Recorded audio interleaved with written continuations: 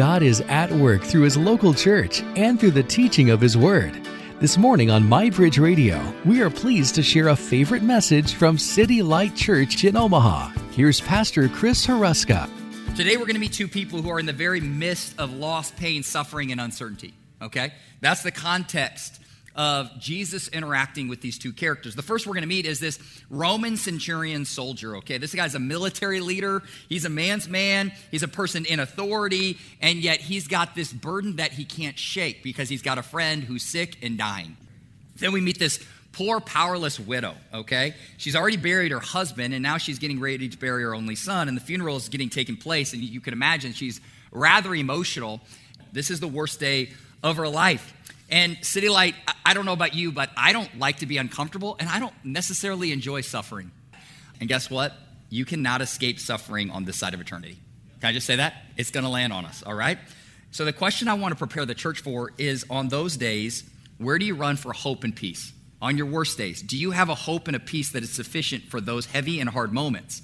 Because in those moments, like how much you have in the bank account, right, that doesn't necessarily matter. What your job title at work doesn't necessarily matter. I want to argue today that you need a hope that is bigger than those things for those hard days. And I want to show you a Jesus who's actually sufficient for the hardest moments of your life, okay? That's what we're going to see. Jesus interact with these two people, and I think it should do a couple things for us. Now, why do I want to look at this unique passage today? I think a couple things are going to happen in our hearts. One, I want confidence in the person and work of Jesus Christ to grow within your heart. So if you're a Christian, I want you to know right now through this text, this is not me just telling you this, through this text, your confidence in the person and power of Jesus should grow. It should mean that in every circumstance, whether in life or in death, okay, in blessing or in trial, there should never be a moment in the Christian's life where you do not have hope. Okay, there's nothing too strong, nothing too final, nothing too intimidating, nothing too big for the person and work of Jesus Christ, all right? So I'm hoping the church will say yes and amen. Yes and amen. On my worst days, this world can take a lot from me, okay? It can take my hair, it can take my money, it can take even my health, but you know what it cannot take? It cannot take my secure hope in the person and work of Jesus Christ, all right? Number two, there's some of you who don't just need hope in the strength of Jesus, but you need the comfort of Jesus today. And what you're going to see here is he's not just this strong miracle worker who can flex on death. He's this compassionate, tender, merciful guy who actually moves towards people and gives them way more than they deserve, okay? He sees them, his heart breaks for them, and I'm hoping that this will maybe change the way that you interact with Jesus even in this next week. He's compassionate, he's tender, he sees you, okay? That's what we're going to see in our text. Now, where are we at in Luke chapter 7? Chapter 6 has all been focused on Jesus' teaching. If you go through that chapter, he starts with his Beatitudes. He's talking about his kingdom values. This is what should define the Christian or the disciple's life. Then he's talking about loving your enemies. Then he's contrasting how the gospel is different than religion, okay? A lot of different teaching. That's been the focus of Jesus. He just preached the Sermon on the Plain. Now, chapter 7, it's all about who is Jesus, and he's going to answer this question of who he is off stage, outside of his teaching and preaching. How does he interact with people who need to be forgiven, right? This scandalous woman is going to interrupt a dinner party with the Pharisees. He's going to lavish her with grace and let her know her sins are forgiven, okay? Then there's this doubting prophet, John the Baptist. He's locked up in jail. He sends word to Jesus, I'm not doing well. Are you really the Christ? How does God interact with somebody dealing with doubt? You're going to see that. And then in our story, we see, how does he deal with these people? You got a woman who's literally weeping and mourning and in sad place. She's not a woman of social status or wealth or influence. How does he deal with her? And then how does he deal with this centurion soldier who has a need? And on the outside, this guy looks like the dude who would be furthest from God. How does he deal with this guy? And so we're going to see those two things in our context. Again, I have 5 points this morning. This whole book is all about Jesus, okay? I hope you're here today because you want to see Jesus, you want to be like Jesus, you want to live like Jesus, you want to root your hope and security and identity on the person and work and promises of Jesus. And so I just want to warn you, church, you might not hear anything new. And I just want you to know that's okay, because I think sometimes you need to be reminded of the fundamental truths about who he is. I don't know what you've been looking at all week, right? Fox News, CNN, stuff on Twitter, all the stuff, right? You've got gas prices rising, stock markets falling, all the things that are just competing for your time and attention. People are already geared up about political stuff in a couple of years, like, oh, it's going down in 2 years. You know, like all the things. What I want to invite the church to do is, could we just come back? Could we see not that just Jesus is useful today to get us out of hell and get us into heaven, but he's altogether beautiful. He's beautiful. There's something different about this guy. that makes me want to worship him and know him and interact with him and serve him and listen to him. So would we come back to Jesus today? I hope I can get an amen for that one. Can a brother get an amen right now? Okay, nobody's giving me amens. I got one sister again up front. All right, here we go. 5 things I want to show you. Jesus draws near to the suffering and the sick. Jesus draws near to the suffering and sick. Again, I want to open up our Bibles, slow down, and show it to you because I think there's an easy ability to lie, to believe a lie about God, that like God is a creator, he's powerful, but he's distant from his people. He doesn't really care about my personal problems, so I'm actually kind of alone in the midst of the pain. Let me show you how Jesus moves towards us, all right? Verse 1. After he had finished all his sayings in the hearing of the people, he entered Capernaum. Now a centurion had a servant who was sick and at the point of death, who was highly valued by him. When the centurion heard about Jesus, he sent to him elders of the Jews, asking him to come and heal his servant. And when they came to Jesus, they pleaded with him earnestly, saying, he is worthy to have you do this for him, for he loves our nation, and he is one who built us our synagogue. And Jesus, look at verse 6. I'm going to come back to this. And Jesus went with them. So here we go. The Bible starts by introducing us to our character and our context. We understand where we're at. We're in Capernaum. This is a very small town, about 100 people on the edge of the Sea of Galilee. This is not Jerusalem. This is not the big city. This is kind of in the sticks, a rural area. Additionally, this has become Jesus' ministry headquarters. He got ran out of Nazareth, his hometown, right? So it didn't go well there. He's relocated here. And we see the situation. Here's what's going on. There's a centurion who's a military Roman soldier. This title of centurion means century. It means 100, okay? So this is a Roman soldier who would oversee 100 different military Roman soldiers in this area. He was located in this post uniquely to help do a couple different things. He was there to keep the peace. He wanted to make sure there was no kind of uprising. Additionally, he was there to collect taxes from the people, all right? So that was his role. And he's got a situation. One of his servants, who he loves, is sick. And now he's heard about this Jesus who can heal sick people, all right? So he probably would have tried the medical experts and the doctors and everybody around him and tried to get this guy healthy. And when that failed, he said, hey, I've heard some stories about this guy named Jesus. Maybe we could figure out a way to get Jesus to help with this situation. So this is not normal in a couple of things. If you're reading this in the early context as a kind of a first-generation Bible reader, you would have noticed a couple of things would have just kind of happened. Number one, it's not normal for Romans to have compassion on sick people. That's just not normal. Like, life is not a high value in the Roman Empire, okay? So just that this guy is going to burden himself for one of his servants kind of stands out. There's something different. This guy's compassionate, right? Like, he's not indifferent towards his servant's sickness. He's going to do something about it. Additionally, he's trying to figure out the best strategy. So he says, Jesus is Jewish. Jesus is this Jewish teacher and miracle worker. And I know some Jewish guys because I've been involved in the building of the synagogue here. So I'm going to go to the Jewish guys and ask the Jewish guys to go to the other Jewish guys and see if Jesus will come and grant my request. All right? And so the appeal of these Jewish leaders to Jesus is, hey, listen, this guy's worthy. He's good. He's been financially generous towards our people. So Jesus hears their plea. And look at verse 6. It says this, Jesus went with them. So Jesus is willing to come heal this man. He stops what he's doing. He starts walking over to this Gentile's house who's got a sick servant who he's never met. Guys, can we just say, if you're reading this, this feels like a very random request. This could have been viewed as an interruption or an inconvenience or not as significant as his preaching ministry or not as urgent as his disciple-making ministry. Or he could have just wanted, if we're keeping it 100% real, to avoid sick, needy people for a day. Is that okay to say? But what does Jesus do? Right? What does he do? He actually moves his body. He says, I'm going to stop what I'm doing. I'm going to put one foot in front of the other. I'm going to move towards the sick person who has a need. That's what I'm going to do with my day, right? And now the main point of this whole story is going to be shown later. That this Gentile person has faith that Jesus is going to champion and say, guys, pay attention, church. Out of everybody who you would think should be an example of faith, what it looks like to be a mature follower of Christ, it's not the religious leader, it's not the person who's memorized the verses, it's not the paid professional, it's this military guy. That's what Jesus is going to say, and it's going to be the most shocking thing in this passage. But I don't want you to miss this beautiful action of Jesus. Jesus moves towards the sick. And Psalm 34 says this, that he is near to the brokenhearted. And I want you to know that the Bible shows that Jesus moves in towards the people who are suffering and sick. Like, if you just zoom out on the scriptures, Like, what is the story that the Bible tells, right? God creates the world rebels against its creator. Jesus, the Prince of Heaven, second member of the Godhead and Trinity, looks down at humanity and all of its chaos, all of its brokenness, all of its weakness, all of its fragileness. And what does he do? He says, man, that's a mess. I'm keeping my distance. No, he says, no, I'm going to put on flesh, okay? I'm going to make myself weak in some ways. I'm going to move into time and space. I'm going to endure persecution, and I'm going to put myself next to people who are hurting, suffering, sinning, and dying. That's what I'm going to do. And then he's here. And after his preaching ministry, what does he do? He hears about a person in need, and he walks over to the house. That's Jesus. That's Jesus. And so I just want to say, church, if you're in a hard season, maybe you're in a place right now where you just feel burdened. I want you to know, don't just try to grit this out. Don't just try to put your head down. I'm going to just push through, right? Don't buy into this lie that God is distant. I want you to know that you have a Jesus who is near to you right now. In the midst of the uncertainty, in the midst of the story being written, in the midst of the pain points, in the midst of the burdens, your God is not impersonal and distant. Our God is near. Our God is near.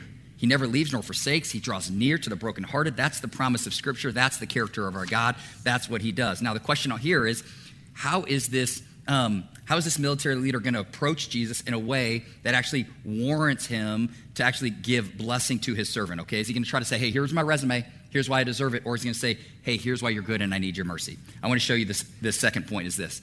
Jesus is merciful and gives us more than we deserve. Look at verse 6. And Jesus went with them, and he was not far from the house. So Jesus was on his way. The centurion sent friends, saying to him, Lord, do not trouble yourself, for I am not worthy to have you come under my roof. Therefore, I did not presume to come to you, but say the word, and let my servant be healed. For I, too, am a man set under authority. With soldiers under me, I say to one, go, and he goes, and to another, come, and he comes, and to my servant, do this, and he does it.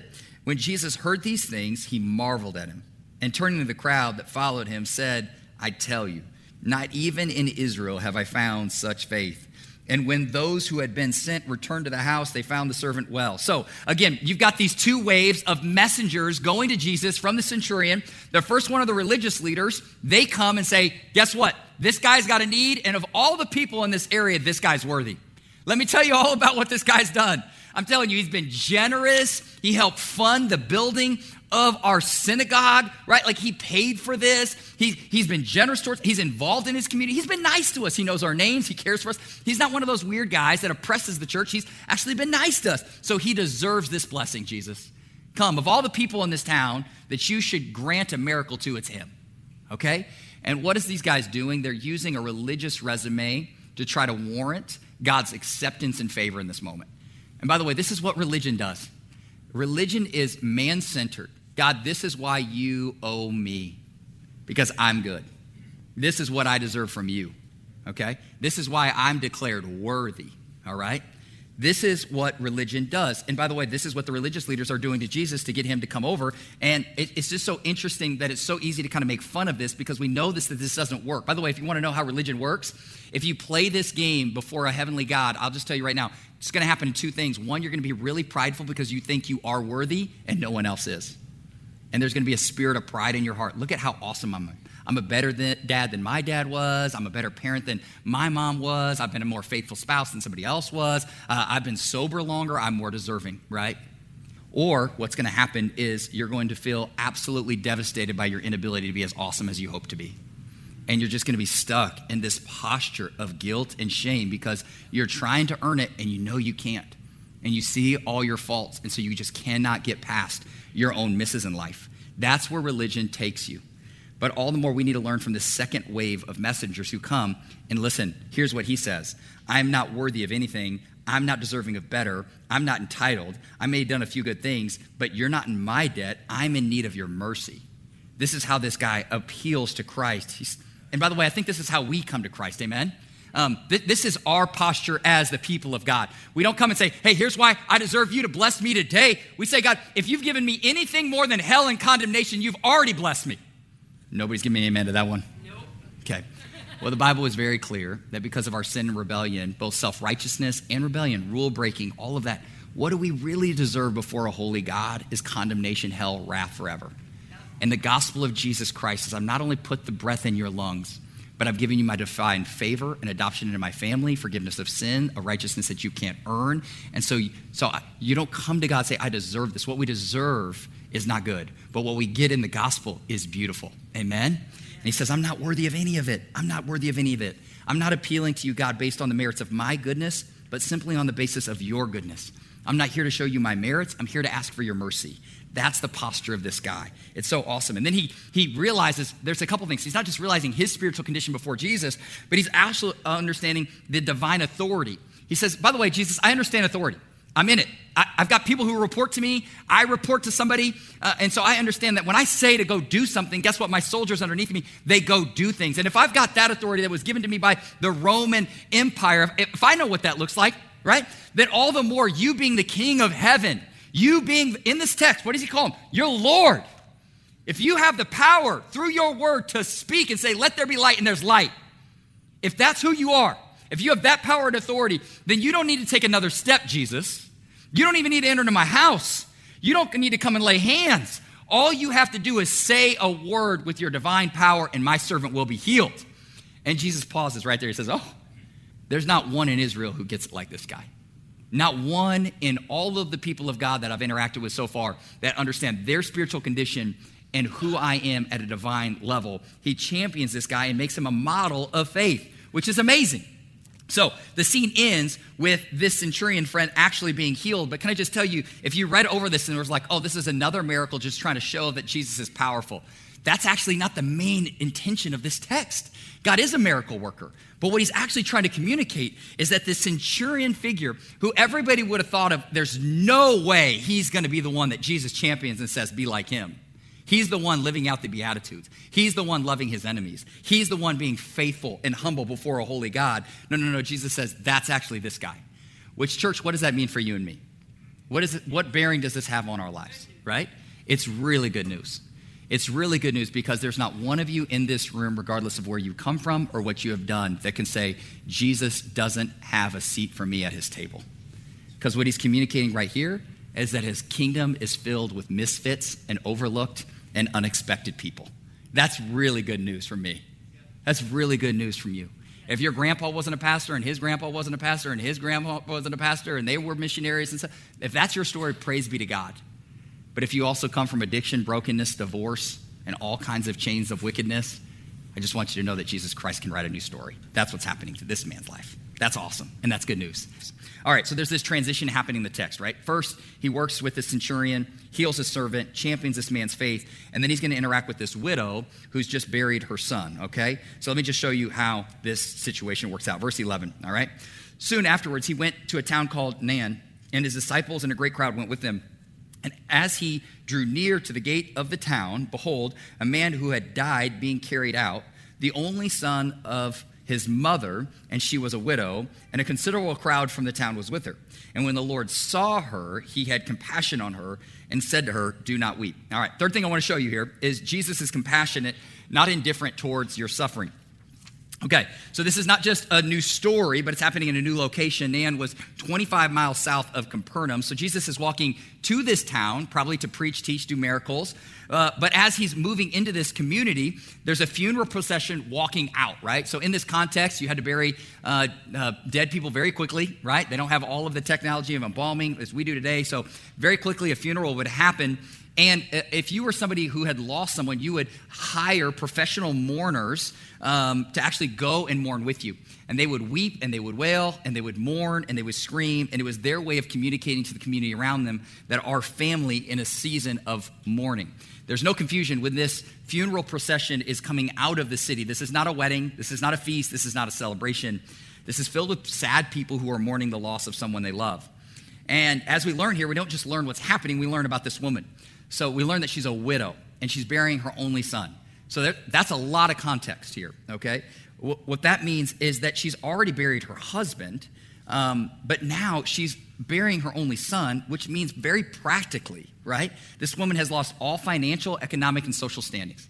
So at this time, to lose your husband and your only son, which means there's no one in the family who can own property, there is no protector. There is no provider. There's no one to take care of her as she's aging. The way this whole society was set up is that you have children, because your children are actually responsible for taking care of you as you age, right? So like in our culture, it's a little bit different. We parents take care of our kids, and then we're kind of done. And this, like, no, you got to take care of your parents to the very end, right? So that's how this whole thing worked. There was no like retirement communities where we send people. It's like they live in your basement forever, all right? And so that's what's happening. She is extraordinarily sad. She's mourning that she has heard her son laugh for the last time, and this seems to be the end. So I just want to say that this is a really hard place, right? She's in a place of extraordinary sadness. And I just want to say, have you ever been in this place? Can I just say that, church? Like, have you ever been in a place where you lost your job, you lost a loved one? The people you thought were going to be there for you suddenly are not. The investment went bad. The business partnership went bad. The marriage went bad. The treatments didn't work. And you know, in all of your power and your personality, all of your words, all of your good intentions, you just can't bring that person back, and you can't hold that relationship together. Have you ever been there where it feels hopeless? Yeah, me too. That's why I love Jesus. I want you to see that he doesn't just look the other way. What he does is he sees this woman weeping as she comes down the road, and I want you to just see how beautiful this is. The text says that he sees her. When you're in suffering, does it not matter that people see you? Yes. He sees this woman. He knows her pain. He sees her vulnerable lot in life. He sees that death seems to have taken something invaluable from her.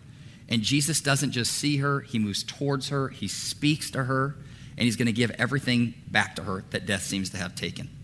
And I love our text because it doesn't just tell you the power of our Jesus, but the very heart of our Jesus. It says that he had compassion on her.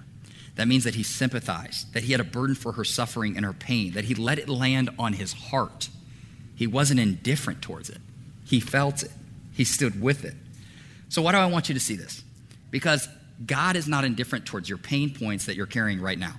Life on this side of eternity is going to come with really hard days and really hard seasons.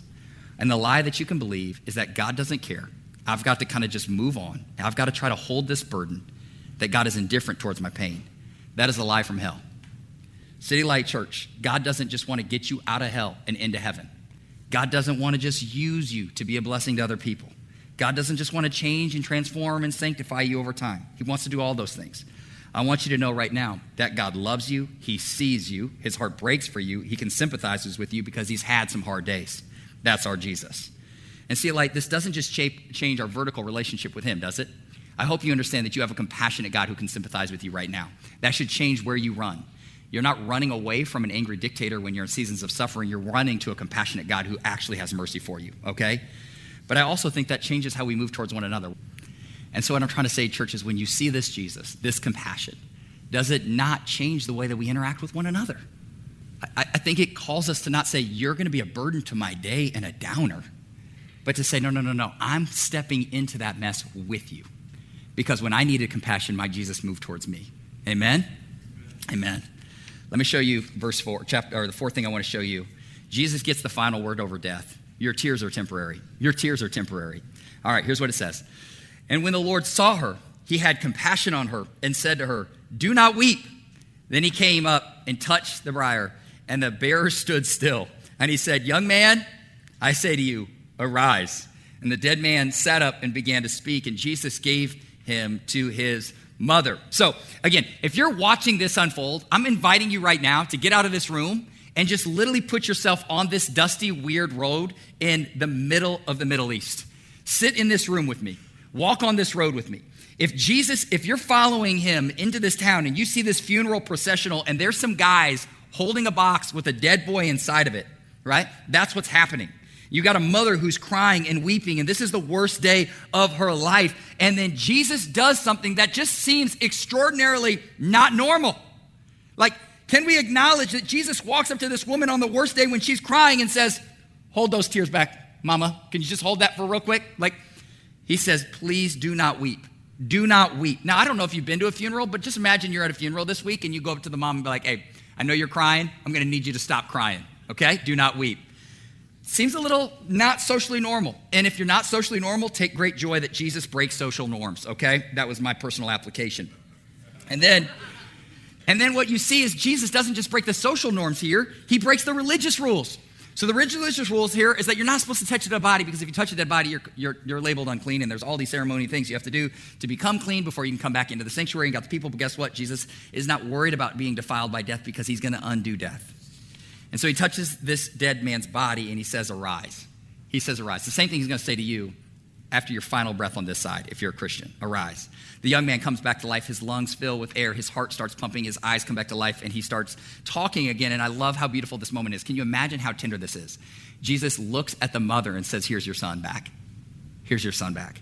Jesus is redeeming this woman's story. He's giving to this widow when no one else could. He's freeing this man from the chains of death and giving him life. And City Light Church, what does this mean for you? I already told you. It means that there's no situation in your life, whether in sickness or in health or even on your deathbed, where you will be without hope. That is the hope of the gospel. Your hope is sufficient for not just your good moments, but your actual worst moments on this side. In suffering, God is near. In sickness, we know that he will either heal you on this side or on the other side, but our God always heals. And in death, we know that Jesus has the power over the grave. The grave has lost its sting. Do you know what the Bible says about death? Oh, death, where is your sting? The tomb is empty, your Savior is alive, and he has made this beautiful promise to you. I am the resurrection and life. If you believe in me, though you may perish, you will live again. That changes not just how I'm living today, but that changes how I die. That changes how I die, with confidence that this is not just the end of my story, that I'm not just going into a box to become death, but that God is going to transition me from this side of glory to the other and sit me at a table I don't deserve because of mercy. That's awesome. Amen? So this is the hope that we have in the gospel. And church, I hope that you're living your life on this hope. When you see other Christians walking through pain and suffering, we lament with them, we mourn with them, we have compassion on them. But Christians, we never lose our hope. Doesn't matter who gets elected in this next election. Does not matter what happens in the stock market. Does not matter with all the relationships we're trying to navigate. What really truly matters in all of this is we never, ever, ever, ever lose hope in a God who's powerful and able. Amen? He's canceling funerals. He's giving life. The last thing on the table is, who is this Jesus? Right? If you see Jesus step onto a funeral scene and cancel the funeral, you got to ask the question is, who is this dude? All right? So that's the question. Fifth thing I want to show you is Jesus is greater than the prophets of old. He's the God who's come to rescue and redeem. So, verse 16, fear seized them all, and they glorified God, saying, a great prophet has arisen among us, and God has visited his people. And this report about him spread through the whole region, or the whole Judea and all the surrounding country. So again, Jesus turns this funeral, this sadness, into dancing, into celebration. And the people of God are looking and they're saying, how does this happen? Like, this is not normal. Who is this guy? We've heard about his preaching, but now we've just witnessed a miracle, and this is unmatched authority. So who is he? And they immediately go back to their Bibles, right? So they're seeing this through an Old Testament lens, and they're saying, where else have we seen someone sent by God with the power to raise a widow's son from death to life? And they go back all the way to 1 Kings to Elijah. And Elijah has this scene in 1 Kings where he literally is staying with this widow, and the widow has a child. The child dies, and Elijah stretches his body over the child, prays to God, and the child comes back to life. And so in their minds, these people are saying, we've seen this before. God has sent us another prophet. This must be Elijah who's come back. There's a power here. We recognize the power, but they're seeing in part and they're not seeing whole. Jesus is not just a prophet that has been sent. He is a prophet, priest, and king, the ultimate one, the Hebrews would say. But he's more than that. He's the creator of the world. He's the Prince of Heaven.